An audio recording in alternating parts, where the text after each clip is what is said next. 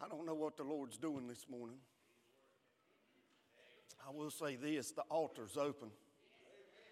I was sitting there, and that choir was singing that song 4 days late, and I said, well, I don't know what I said. I'm going to tell you what happened. I was sitting there, and it was like something started tapping in my foot, and I just couldn't take it anymore. And that something was saying, "Keith, don't you do this. Don't you make another fool of yourself." I do that all the time, by the way. But it just began to move up my foot, and I couldn't take it anymore. And I want to tell you what, when you're in the presence of God, it's about more than you can take. I mean, you just get to where you can't take. And what's on the inside has to begin to come out on the outside, because it's just too much. It's just too much. And listen, I'm here before you this morning as an imperfect sinner. I get it wrong so often, but I'm going to tell you what I believe. I believe, and what do I believe? That God declared me righteous, that God declared me holy, that God declared me to be an heir and joint heir with Jesus Christ of the universe. And He said, listen, it doesn't matter what the world says about you. I say you're clean. And if you're here this morning, it doesn't matter about your past. It doesn't matter what you're in right now. It doesn't matter what the world's saying about you. If you simply place your faith and your trust in the Lord Jesus Christ. And I know that sounds simplistic. I know that sounds, hey, we want to complicate things, and we want to make things to where we can wrap our minds around them. But I want to tell you something this morning. God says it's as simple as you place your faith in me, and I place my holiness in you. You give me all you are, and I'll give you the life of Jesus Christ that lasts throughout all eternity. And I say praise the Lord for that. The service, I'm not even going to try to preach this morning what God laid on my heart. We'll get to that next week. I want to read you that first passage of Scripture. I got so excited, my little string thing fell out of my Bible, and I lost my place. Amen. I want to talk to you this morning for just a minute. Turn in your Bibles to Isaiah chapter number 52. We're not going to get there. If you remember last week, I started in Psalm 22, and we talked about there being two sides to the cross. Our sentimental side, our pretty side, but there was another side that Jesus viewed from His side.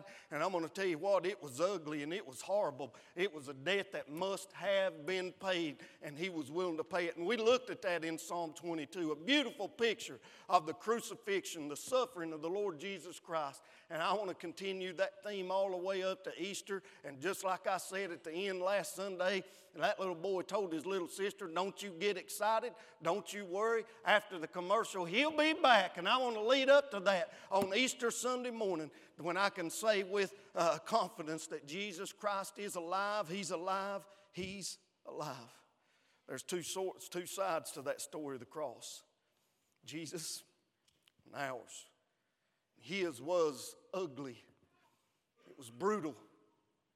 It was horrible, but He was willing to pay that debt for us. Isaiah chapter number 52, we're going to begin reading in verse number 13. Let me say this. You're well aware that the chapters and verses were inserted long after the Scriptures were written to make them easier to differentiate and for us to find things and to understand. These chapters and verses were not in the original writings when God breathed upon the chapters and verses are man-made.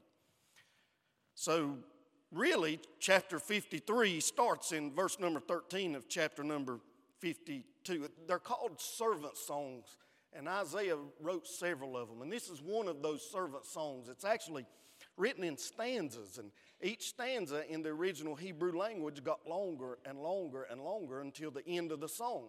And it was as if the Holy Spirit was leading Isaiah to paint a picture of something building up to a climax. And that's what we begin reading here in verse number 13 of Isaiah chapter number 52 this morning. Listen what the Bible says. Behold, my servant shall deal prudently. He shall be exalted and extolled and be very high.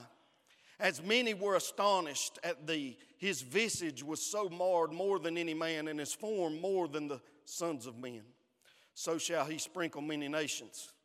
The kings shall shut their mouths at him, and for that which had not been told them shall they see, and that which they had not heard shall they consider. I was thinking the other day about what's the greatest idea in the history of the world.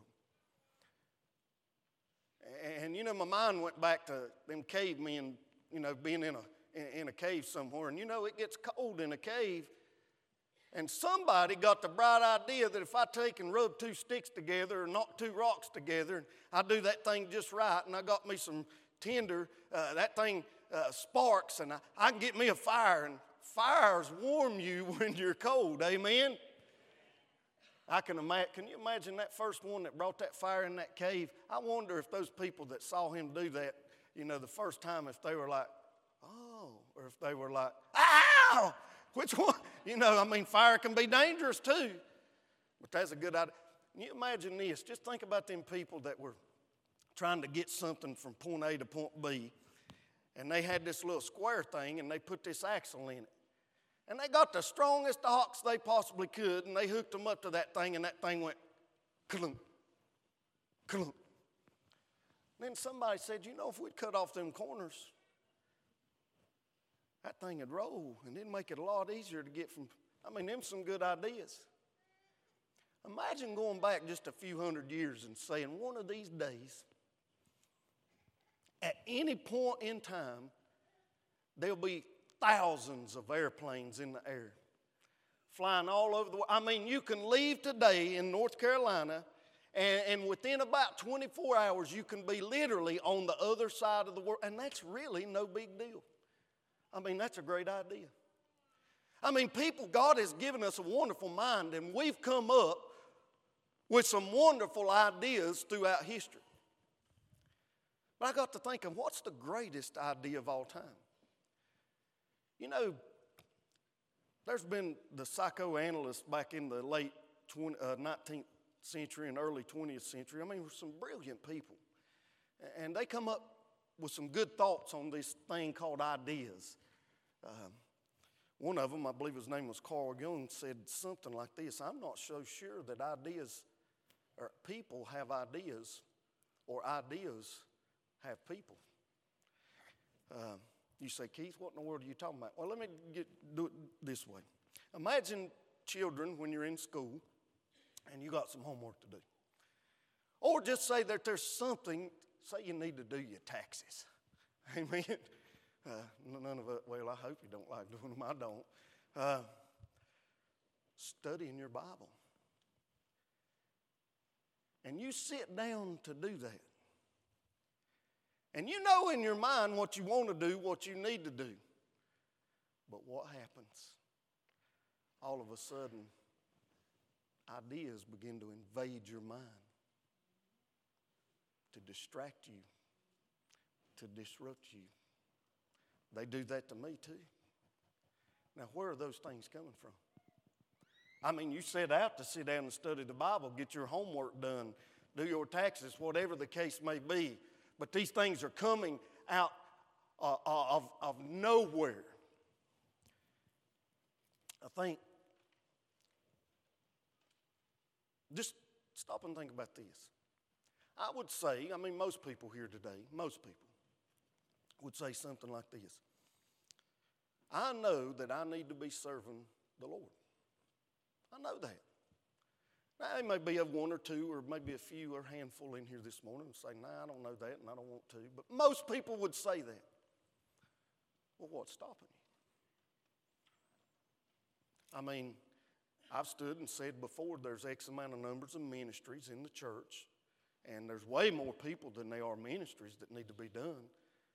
So why then does every year that nominating committee struggle so much to find people to fill those roles? Well, it's that same thing. We may know something in our mind, but things invade our mind. You see, the Bible says something like this: we don't war against flesh and blood, but it's against principalities and powers. You see, there's spiritual warfare that's going on. And in that spiritual warfare, our mind is invaded with things that we don't really understand or understand where those things come from, and they seek to distract us, to delay us, to turn us the other way, but ultimately they seek to keep us from doing what God wants us to do. Well, if I were to come up in my mind to the greatest idea of all time, it'd certainly be at least considered one of those things. But I submit something to you this morning, church. I know I'm not going to get finished, but I submit to you that right here in Isaiah chapter number 52 and Isaiah chapter number 53 is the greatest idea. Now, I started to say the greatest idea in history, but then I got to thinking, no, it's not the greatest idea in history, because the Bible says that in eternity past, God crucified Jesus in his heart. You see, this thing didn't surprise God. My sin, your sin, all the sin of the world didn't take God by surprise. Before he ever created us, he had already made the plan, concocted the plan, had the idea, whatever you want to call it, for the crucifixion and the resurrection of the Lord Jesus Christ to take care of the sin of the world. And you know what I say about that? Amen. Because as bad as I can be, it don't take God by surprise. He's got a plan to fix it. Amen? So, the greatest idea, what is that? The suffering servant. Paul called that message of the cross the power of God in 1 Corinthians. He insisted that I resolve to know nothing except Jesus Christ and him crucified. In Galatians chapter 6, he said, may I boast in nothing except the cross of our Lord Jesus Christ. You see, what is it about that story of the cross that led to such devotion and faith? That idea makes absolutely no sense to us. That God would become flesh, that would live a humble life, that at the appointed time, God, who is now in flesh, that had lived a humble life, would be spit upon, would be beaten, would be, in a sense, physically defeated. They would take him, they would hang him on a cross, and there he would die on that cross. That makes no sense when we stop and think about it in our economy, in our way of thinking. Well, that's why it's foolishness to the wisdom of the world. But to God, it's the power that leads to the salvation of men, women, boys, and girls. And it's laid out right here in Isaiah chapter number 53. The Jewish prophet Isaiah wrote this probably around 700 years before the coming of Christ. Now, Psalm 22 that we looked at last week was probably around 1,000 years before Christ. But I want to say this morning, for just a few minutes, I want us to look at that idea, the greatest idea, the suffering servant, sent by God to take away the sin of the world. There's 4 characteristics of that. We probably won't get past the first one this morning because I'm just looked at it right now, and I got so excited again I wanted to take off running up and down the aisles when I stop and think about what God's done for me. When I stop and I think, and listen, church, if we just simply stop and think how wicked we are, and then contrast that with the holiness of God, and he did something to reconcile our wickedness and his holiness. That ought to get us excited this morning. I believe the reason it don't get more people excited is a lot of people don't really believe that they're wicked. But the Bible says that we're depraved and we can't do anything to save ourselves. And God had to do something. And he demonstrated his love toward us in that while we were still sinners, Christ died for us. 4 characteristics, this greatest idea, the suffering servant. Number 1, we see the proclamation of the servant. Look what the Bible says here. We're going to read it again. For ye shall not go out, or behold, my servant shall deal prudently. He shall be exalted and extolled and be very high. As many were astonished at thee, his visage was so marred more than any man, and his form more than the sons of men. So shall he sprinkle many nations. The kings shall shut their mouths at him. For that which had not been told them shall they see, and that which they had not heard shall they consider. In this first passage, we're told that the Lord Jesus Christ, the suffering servant, is going to be astonishing in this world that he came to save. Now, right at the very beginning, I want to share something. Most of you know what Isaiah 53 is. Most of you have heard that. You've heard me tell the story about Thad Daddle, that professor up there at Fruitland, and how he was on that trip over there in Israel, and he had that Jewish tour guide, and he got in his mind that he was going to lead this Jewish tour guide to Christ while he was over there. And he asked him, he said, well, can we go to the Old Testament? You believe the Old Testament, don't you? That tour guide who was Jewish said, yeah, I believe the Old Testament. And he said, well, can we go look in the Old Testament and let me show you a few things that what the Bible says in the Old Testament? He said, yeah, but the one place we can't look at is Isaiah chapter number 53. Most of you know 700 years before the birth of Christ, we've got this chapter number 52 and chapter number 53 of the book of Isaiah. And God is proclaiming, He's making a proclamation. And the Bible says here that the world is going to be astonished at this coming Savior. And that we read on and see all that's going to happen. And it's as if, right here in chapter number 52, that God is saying, hey, there's going to be some bad things happen. Listen, over in chapter number 53, it's going to look rough. But don't you get too excited. I'm telling you right here at the very beginning that He's going to be successful.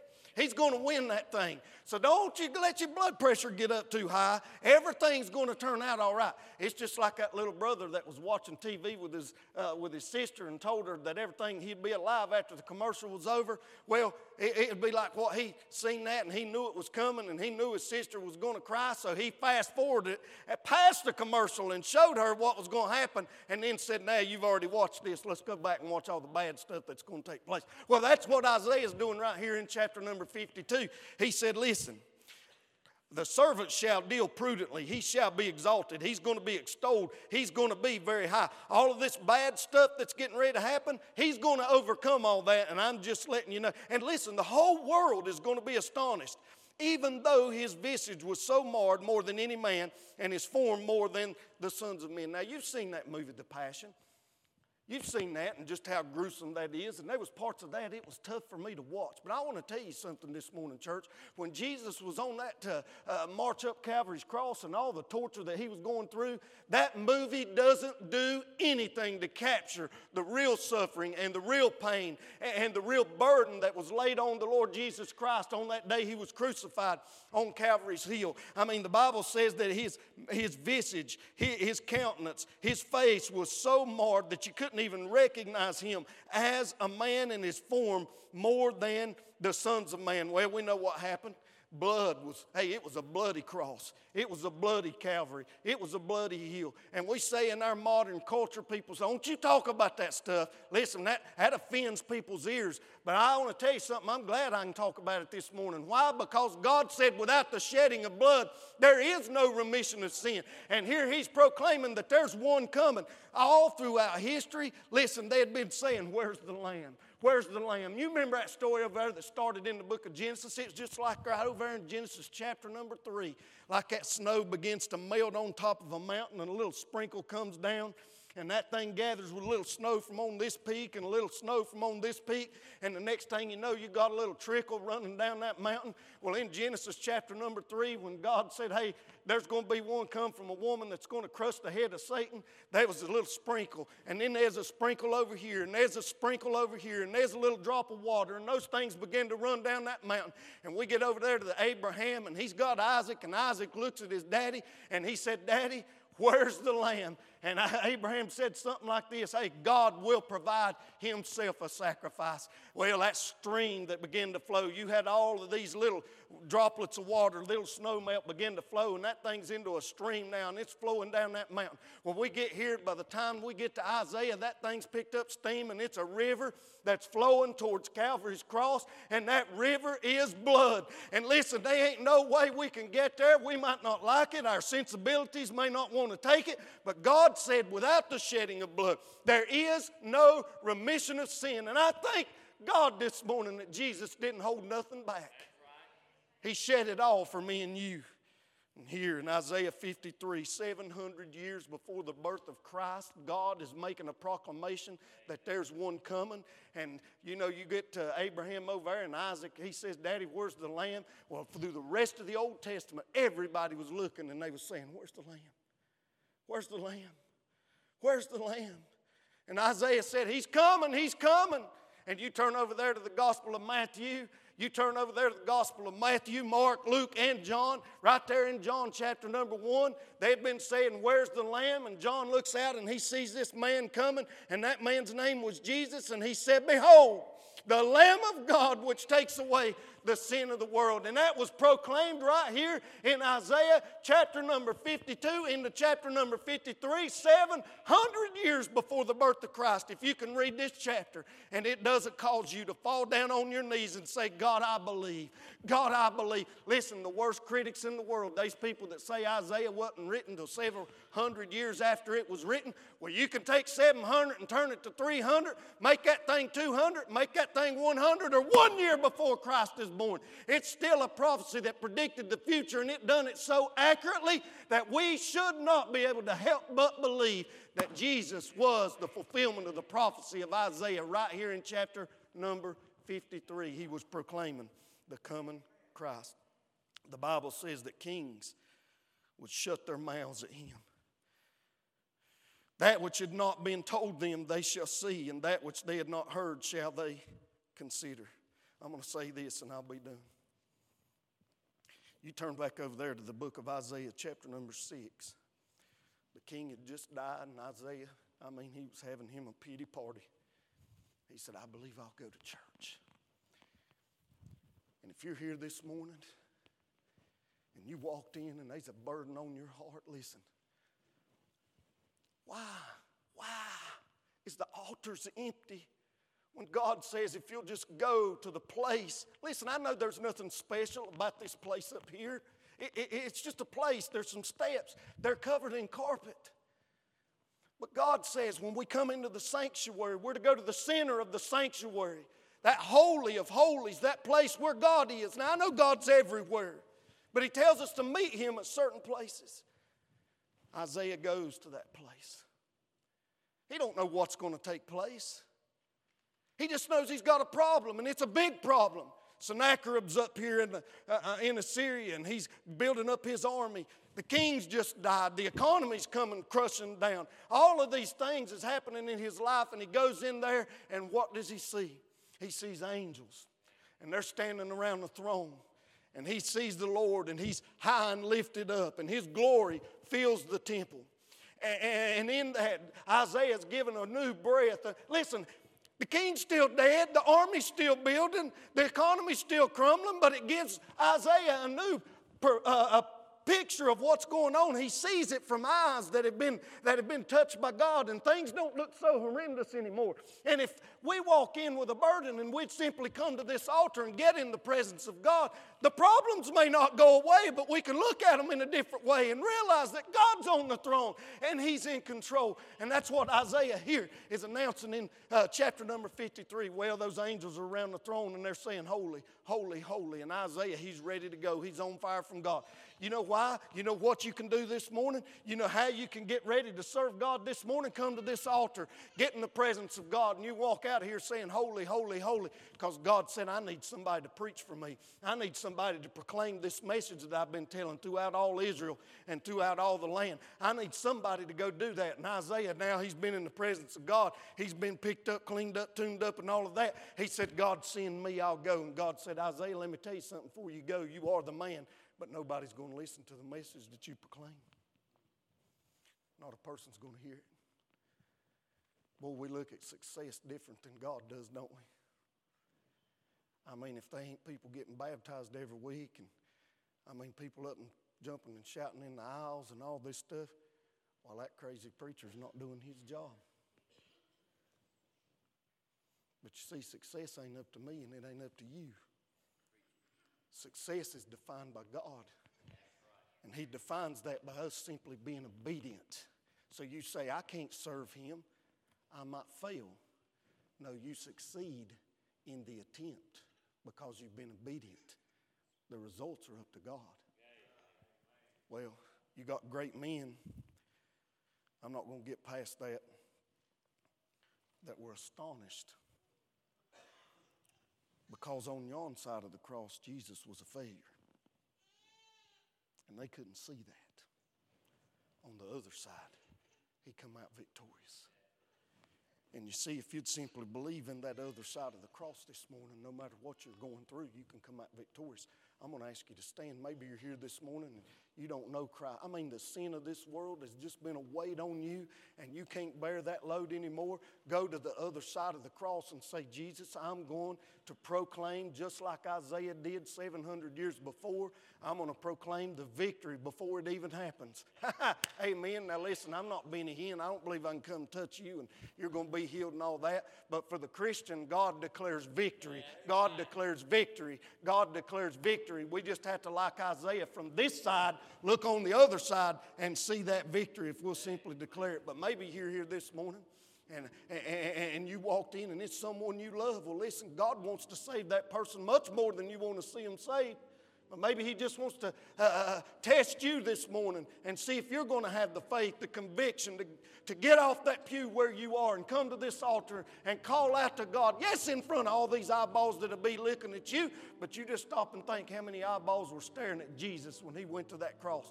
And He didn't care. He went anyway. That's what God's asking you this morning. Do you care what people think or do you care what I think?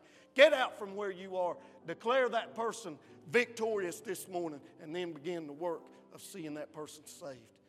Whatever the Lord speaks to you this morning, I want to say God's got the answer to whatever you're going through this morning.